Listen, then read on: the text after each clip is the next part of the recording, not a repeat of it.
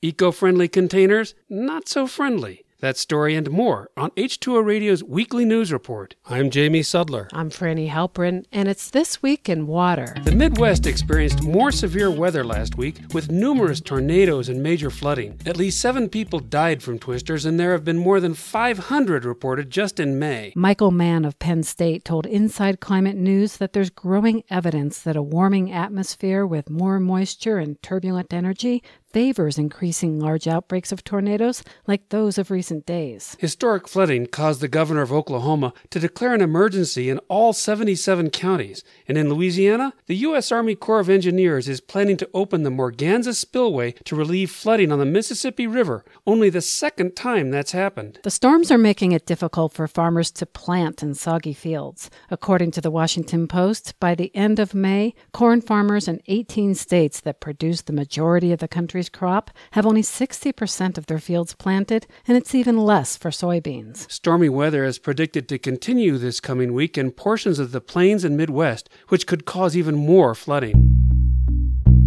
Topsoil is important for many reasons. It filters water, absorbs carbon, and 95% of the world's food is grown in it. However, The Guardian reports that in the last 150 years, conventional farming practices have led to nearly half of the most productive soil disappearing worldwide. Cropland in the U.S. is eroding 10 times faster than it can be replenished. The combination of intensive tilling, lack of cover crops, and the use of synthetic fertilizers and pesticides have stripped farmland of its nutrients, minerals, and microbes that support plants. But things may be changing. The online newsroom, The New Food Economy, reports that across the country, state lawmakers have introduced almost 40 soil health bills, and momentum is building for what was once considered a fringe movement. For instance, the state of Nebraska recently enacted a law creating a task force to improve soil health and yield, increase carbon sequestration capacity of soil, and improve water quality. California, New Mexico, and Hawaii have also passed bills focused on carbon sequestration on farmland.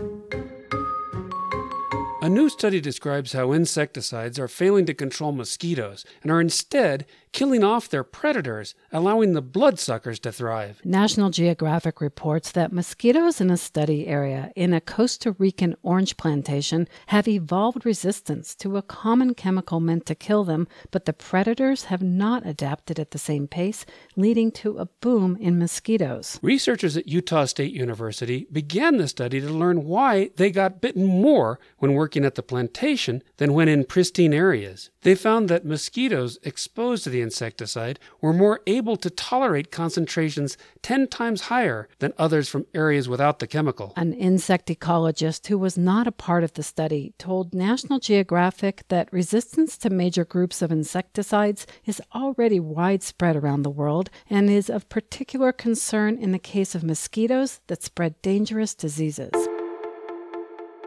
PFAS chemicals are found everywhere on the planet. They have been used in non-stick cookware, firefighting foams, and water-resistant fabrics, and they are also used in compostable food containers thought to be eco-friendly alternatives. However, a new study published in Environmental Science and Technology Letters shows that facilities where the food packaging was composted had around 10 times more PFAS residual compounds than others. Studies have found a link between PFAS exposure and cancer, birth defects, and thyroid dysfunction. The compounds never fully break down in the environment, and they accumulate in the body. Popular Science reports that PFAS compounds in composts could be a problem for 2 reasons. First, the compost may be applied to crops, and the contaminants could get into plants. Second, the chemicals could also get into water supplies from composting operations. Both could result in more PFAS ending up in our bodies. The state of Washington has passed a bill banning all PFAS in food packaging. The lead author of the new study hopes this legislation will lead major fast food companies like McDonald's and Burger King to stop using PFAS compounds in their packaging.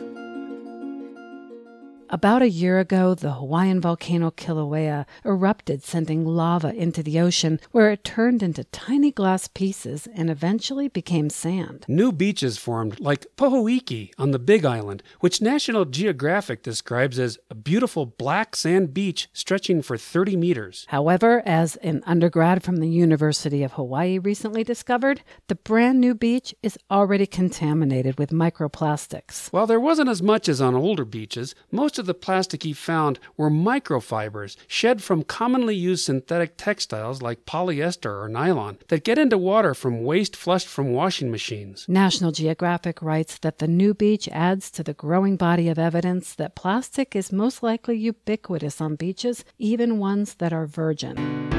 And finally, a case in U.S. federal court next week could decide the fate of the climate crisis in our country. The Ninth Circuit will hear oral arguments on June 4th about a lawsuit brought by young people who assert that they have a constitutional right to a stable climate that sustains life on Earth, and that the government has violated that right. The case, Juliana versus the United States, was brought in 2015, and since then, the government has been doing everything it can to prevent it from going to trial. The hearing this week could be a critical turning point, not only deciding whether the case will proceed, but it could also halt the permitting of approximately 100 new fossil fuel projects on federal lands. As the Oregonian reports, government lawyers call the suit misguided, arguing that a single judge cannot seize control of national energy production and doesn't have the power to make sweeping policy decisions related to fossil fuels. If the plaintiffs prevail, they say it could become a landmark case in our country's history and do for the climate what Brown versus Board of Education did for civil rights. This Week in Water is sponsored by the American Waterworks Association. Explore new trends in technology at ACE 19, June 9th through 12th in Denver. Learn more at awwace.org.